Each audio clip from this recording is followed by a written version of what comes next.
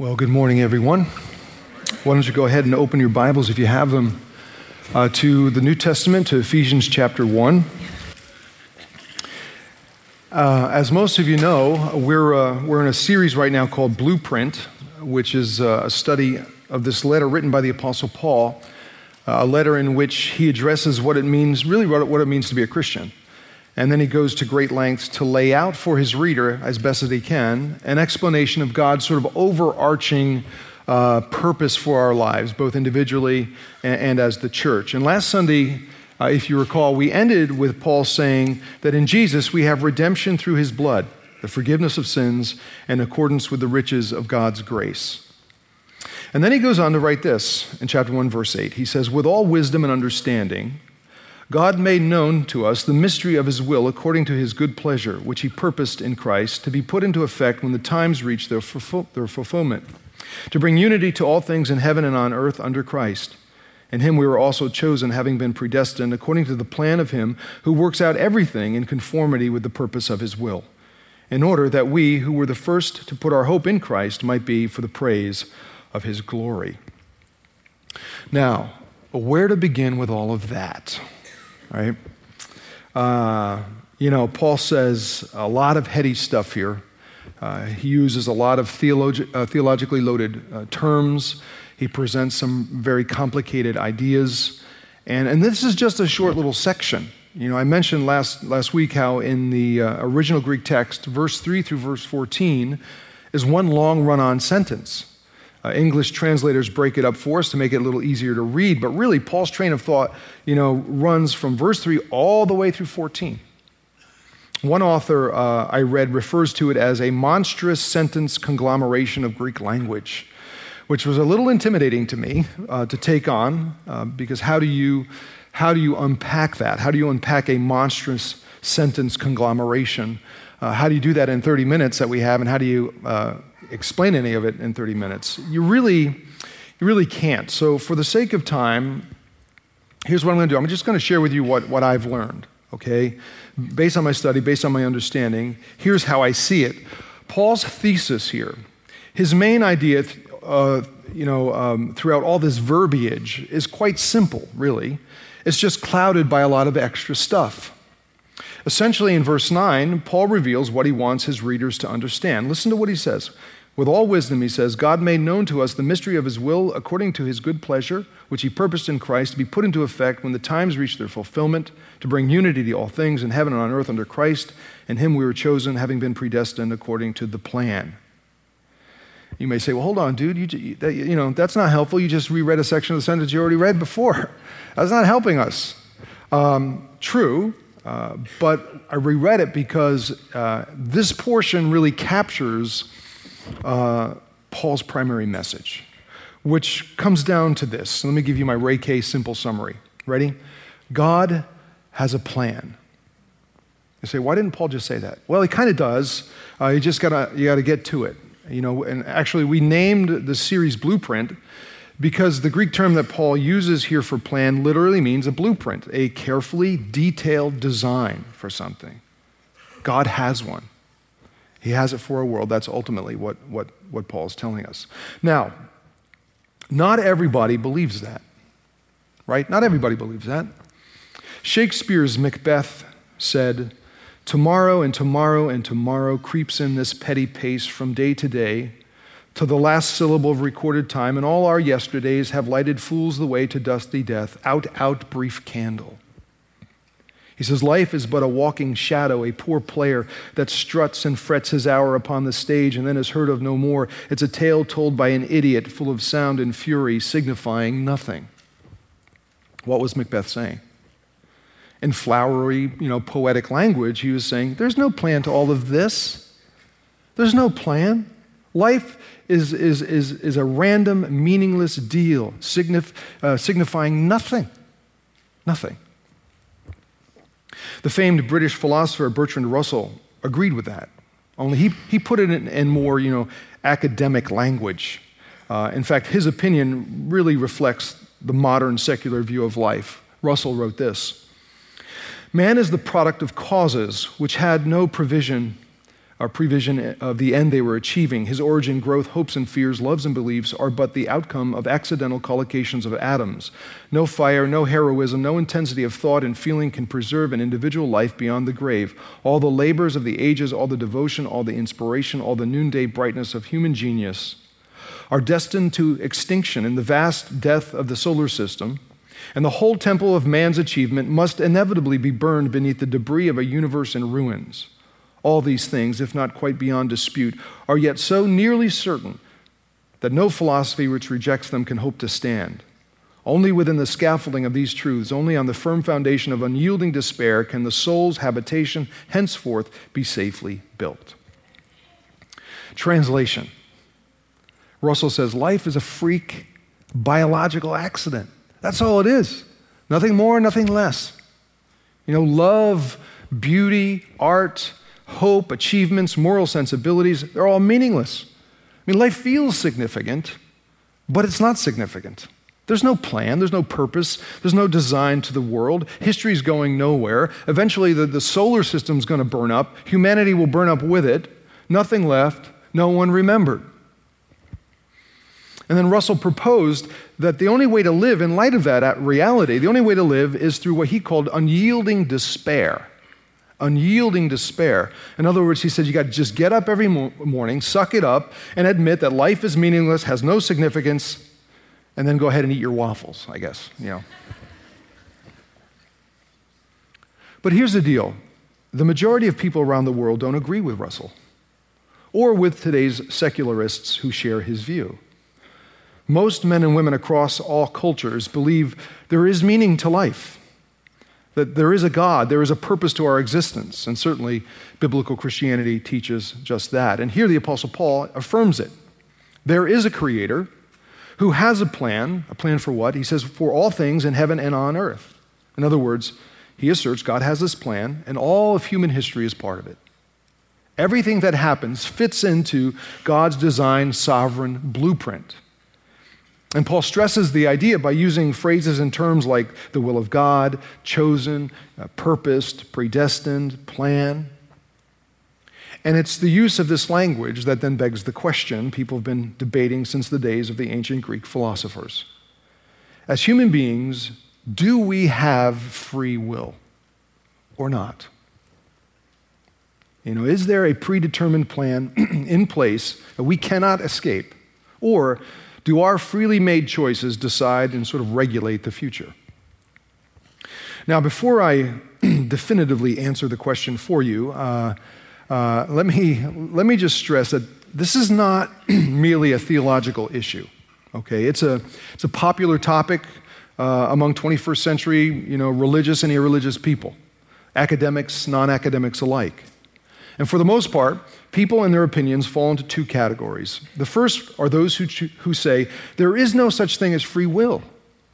There is no such thing. That's a position often referred to as determinism or fatalism, of which there are many variations. But the basic idea is that as human beings, we are not free. No matter how it seems, we're not free. Freedom of the will is an illusion.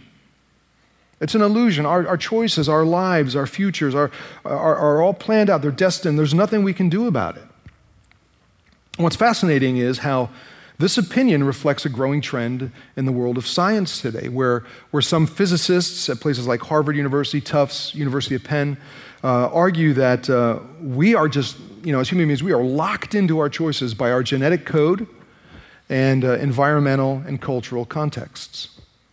Every physical event is predetermined or completely caused by prior events, neurological or otherwise. It's just the way it is. And some philosophers and psychologists and neuroscientists agree and also reject this notion of free will. Which again is nothing new though. 400 years before Jesus, 400 BC, the ancient Greek philosopher Sophocles wrote a very famous play entitled Oedipus the King. Most of us remember Oedipus as the guy who married his mother, right? But that's not the primary theme of the play, in case you're wondering. According to the story, early in his life, it was predicted that Oedipus would kill his father and marry his mother. And Oedipus and his father did everything possible to avoid that. And yet, in the end, That is exactly what happens. And you have to read the play to understand how it unfolds. It's got a great twist to it, but that's what happens. Sophocles was making a point in the story that no matter what we do, our lives are predetermined. Our choices don't matter, i.e., the message of the play was very deterministic. Free will is an illusion. The second category of thought rests with those who believe we do have free will, that nothing is predetermined, and therefore the choices we make, on our own volition, decide our future. In other words, what's going to happen is unfixed. The future it's up for grabs, man. It's up for grabs. And while there are academics who agree on this particular position most definitely represents the dominating opinion of modern American pop culture. Don't you think that's true? I recently saw this Mitsubishi commercial on TV where the narrator of the commercial proclaims, "They say everyone has a predetermined path, one you cannot escape, but my path, like my car, is my choice." Now, I don't think Mitsubishi was trying to influence anyone's philosophical position on free will. They just want you to buy their cars, right? And yet the assumption of the ad is, it's all up to you. There's no predetermined path. Your future is based on your choices, whether you're talking about cars or anything else. I'm assuming most of you watched some of the Olympics that have been on recently, and as you were watching, there was a lot of commercials. I'm wondering if you saw this commercial. This is a really good one. Check this out. So I don't know if you saw that, but that is just a beautiful, artistic piece of filming, and it's a great commercial. I loved it. And in it, Nike says, your future is what you make it. Right? Fascinating, isn't it? Is it what you make it? There was also a commercial ad done by the IOC, the International Olympic Committee, that said, destiny is not pre-written, but something we control ourselves. And then Under Armour did a promo with Michael Phelps, said, rule yourself, I will. Now, look, I admit, had this issue not been rattling around in my brain for the last couple months, I would have thought nothing of those ads. They would have been on, I would have blanked out. But because I've been thinking through this, they caught my attention. Because in essence, they are endorsing this idea of free will, kind of pandering to our raging Western American individualism that believes we determine our future. No person, no thing decides it for us. Our future is what we make it, what we decide. It's all about our choices. American author and business guru Jack Welch got famous saying, control your own destiny or someone else will. But just understand, this is not a mere marketing or business thing. The entertainment world, Hollywood, is obsessed with the idea of free will. I mean, think about this. How many films have come out over the years and continue to come out involving time travel? It's a very popular theme in films. People love it. And the underlying premise of those stories is that the future can be altered. In fact, NBC is about to launch a new TV series called Timeless. Have you heard about it? Apparently, it's about a scientist, a soldier, and a history professor who travel back in time to save the future. Here's my point. Whether we've noticed or not, whether we're thinking about it or not, there are two dominating opinions at work in and around us every single day. One says the future is unfixed. The choices we make by way of free will determines it. The other says, don't be so naive.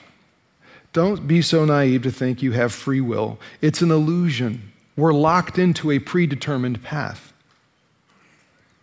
And what tends to happen if you live strictly according to one of those views, the idea of a fixed, unescapable future can drain you of any hope, leaving you feeling completely powerless, while the idea that a future is whatever you make it, your destiny is determined by your choices alone, that can paralyze you with anxiety and fear. Ooh, what do I do? And yet, with that all said, here's the question. Which is it? Which is it? Are we free, or is there a plan we cannot escape? I've concluded with a high degree of certainty that, according to Scripture, the answer to the question is yes. Is that sinking in? The answer is yes. Now, I realize that may frustrate some of us, especially those of us who like things very black and white, cut and dry. But understand, when it comes to this issue, Scripture is way more nuanced than our human, feeble attempts to explain and categorize exactly how life in the universe works. A few years ago, philosopher Sam Harris wrote a book titled Free Will, in which he argues it doesn't exist. It's an illusion. Recently, I've been trying to read this book, Free Will, by Mark Belegar, a philosopher at Cal State. He argues that Harris and others like him can't prove we don't have free will. They can't prove it. However, in his concluding chapter, he offers this disclaimer. He says, anti-free will arguments put forth recently by philosophers, psychologists, and neuroscientists simply don't work. We do not have any good reason to doubt the existence of free will. But, he says, I have not argued that we do have free will. Like, what? I'm glad I skipped to the conclusion, because the middle part was really pretty hard. Here's my Reiki summary. Neither side of the question can prove the other wrong. Why? Because both are wrong and both are right at the same time. And that is, in essence, what the Apostle Paul says in this letter to the church. Because in the first 3 chapters, he uses deterministic language. He says we're chosen, we're elected, purposed according to God's will, his plan, his blueprint. We are predestined to be in Christ. We're predestined to be like Christ, holy and blameless. And yet in the last 3 chapters, 4, 5, and 6, Paul says we're responsible to make good, wise, healthy, God-honoring choices for that to become a reality. You say, well, hold on a second. If I'm predestined to be in Christ and predestined to be like Christ, then my choices don't matter. It makes no difference what I do. And Paul says, well, you are predestined, and yet your choices do matter. So make good, healthy ones. Now, this can be a mind-numbing, intellectually aggravating paradox if you let it get to you. But it is a paradox that runs throughout Scripture. In the Old Testament, for example, when talking to his people about the future, God declares, surely as I have planned it, so it will be, and as I have purposed, so it will happen. And the prophet Isaiah refers in the same context to God's plan determined for the whole world. The Lord Almighty has purposed it, and who can thwart him? And yet Isaiah goes on to warn the Israelites that they were responsible before God for their choices, for their behaviors, their actions. In the New Testament, the Apostle Peter, in his first recorded sermon, says to the Israelites in Jerusalem, he says, Jesus was handed over to you by God's deliberate plan, his blueprint, and his foreknowledge. And you, with the help of wicked men, put him to death by nailing him on a cross, i.e., it was God's fixed, determined plan for Jesus to be put to death, sacrificed for sin. And yet, Peter says, those of you who crucified him need to repent for what you did. So, do you see the pattern? Do you feel the tension? Determinism, fatalism says your choices don't matter. But in opposition to that, Scripture says your choices do matter. You're free to make them, and you're responsible. And there are consequences to what you do. While at the exact same time, Scripture says God sovereignly uses all of your free choices, good, bad, in between, in such a way as to bring about his good and perfect, determined plan. All history is part of it. Everyone is in it, and no one can escape it. And I think some of the challenge in grasping this has to do with the way we view time. And we see time, most of us see time as a linear deal, like this straight line. And therefore, if we're 100% free, then our destiny is not fixed. Or we figure if God's plan is 100% fixed, then we're certainly not free. But God is not limited by time. See, he's not limited by it. He exists outside of linear history. He's the beginning and the end, the eternal. He sees our past, he sees our present, he sees our future. Now, for what it's worth, here's how I personally deal with and attempt to reconcile this paradox in my little pea brain. I figure as a human being, from my finite perspective and from my limited understanding, I have free will. I have free will. Every day I do. Every day I'm free to make decisions and choices, and I'm responsible for the ones I make. However, I recognize that God, in his infinite wisdom and sovereignty, has a perfect plan for my life and for the world. I cannot escape it. So what do? Well, I approach life and its decisions with humility and with as much information and wisdom that I can find. And then I freely make choices. And I try then to rest and find peace in knowing that ultimately God is in control. That is the best I can do. That's the best I can do. And hey, just like all of you, there are times in life when I kind of get it right. I make good choices and reap the rewards, and then times when I don't get it right so much. I've made bad choices and suffered the consequences. To that, some might say, wait, well, given that God has predetermined plan, then that means he lets you make bad decisions and then allows suffering to enter your experience as a consequence and doesn't necessarily divert the pain away from you. Correct. He lets me suffer the consequences of my choices. Why? There are a lot of whys this morning, yeah? I don't know exactly. But I will tell you this. If we're honest about it, we realize no one learns about their deepest flaws by being told. You've got to be shown. I've got to be shown. And no one learns that God is loving and gracious and can be trusted simply by being told. You've got to be shown. I've got to be shown. Experience is necessary. And that's part of the plan. See, Paul's point is that God has this plan. Human history, all of human history is part of it. And he said, here's the point. Jesus. He's the point of it all. He's at the center of everything. He's the culmination of everything, right? According to the text, Paul says God's overarching purpose is what? To bring unity to all things in heaven and on earth under Christ. And the term for unity literally means to bring together. Now, why does he say that? Why do things need to be brought together? Well, look around. Everything is falling apart. Spiritually, physically, socially, morally. And that's not just a religious claim, it's a scientific, sociological reality. Think about it. What is the second law of thermodynamics? The law is this, that everything in the universe is in a constant state of entropy, right? Everything's running down. It's all falling apart, moving more and more toward chaos, disorder, and ultimate destruction. And really, that's what our friend Bertrand Russell is getting at. He said everything is destined to extinction in the vast death of the solar system. It's all falling apart.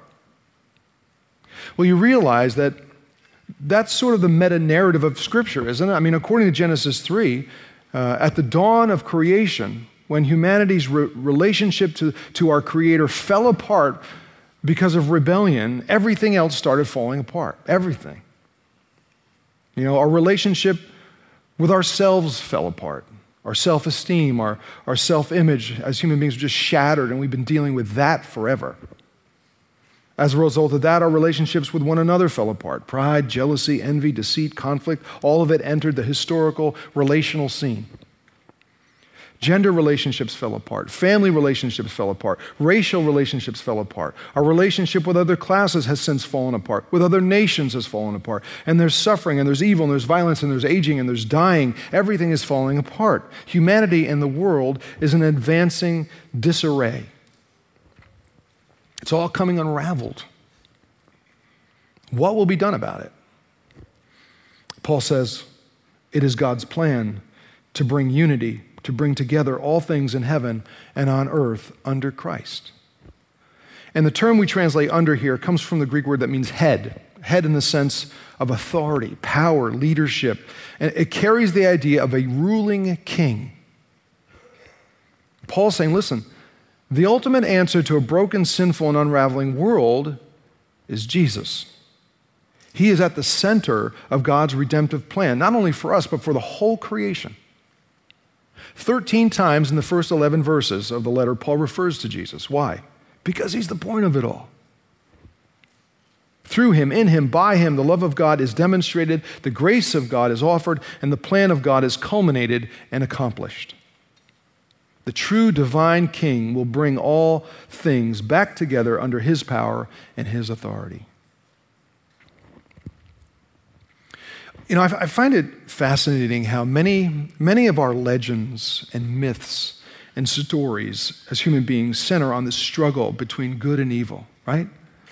With sort of evil holding the upper hand and with everything around it falling apart until what? Until the true king shows up and with justice defeats evil, saves and reunites the kingdom. I mean, you ever wonder why that's such a dominant theme in human storytelling? I mean, the overall track record of actual kings in history isn't that great. They're all flawed individuals, many of them corrupt and have been abysmal tyrants. And yet there remains this persistent idea of a righteous, heroic king showing up and saving the day. Where does that idea come from? And why is it so appealing to us? We want to hear the story over and over and over again. Could it be that there's something in our collective memories, deep within our humanness, ingrained in our minds, our hearts, our spirits, that tells us this hero narrative is more than just a myth or fiction. It's more than something we like. It's more than something we want, something we as human beings are looking for. We're longing for it. We're hoping for it. It's something that we need. A divine hero, a true champion, a righteous king to supernaturally come and with great humility, authority, courage, love, and self-sacrifice, redeem us from evil and rescue us from destruction and bring all things back together. Paul says Jesus is that king, and that is God's plan. Now, I got to tell you, prepping this week, I was a little nervous prepping for this morning because look, I realize this idea of free will and predestination and God's sovereignty. I realize that in 30 minutes is not enough time to address everything, but it's more than enough time to confuse everybody. So I get that. Hopefully that hasn't happened. But maybe you're sitting here and you're thinking to yourself, I don't know, man. I don't know about all this. I don't know. Come on. To say, yes, we have free will, yet there's a divine plan we can't escape. That seems like an unresolvable contradiction. That just can't possibly be true. And I get that response. I get that. But it's important you understand that there are unresolvable contradictions in our universe that are undeniably, inexplicably true. In quantum mechanics, for example, there's what's called the light-wave particle duality. I'm sure you've read all about it. I was reading about it this week, and my brain hurt because of it. But basically, it comes down to this. According to experts, sometimes in the universe, light behaves as waves, and sometimes it behaves as particles.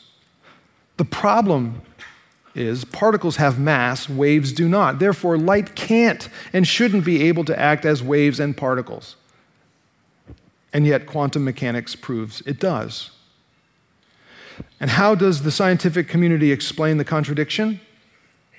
They say, that's just the way it is. That's the answer.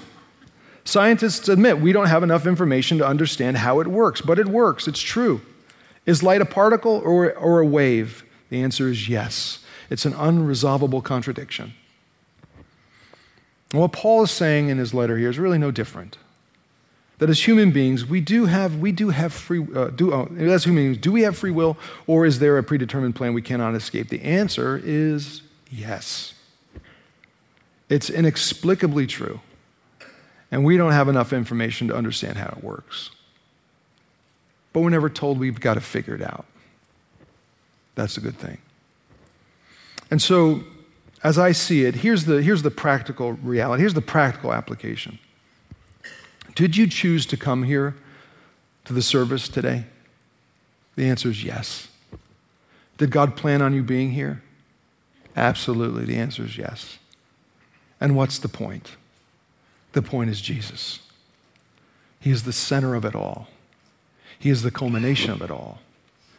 And you've come to hear of him and to believe. I believe that's true. Let's pray.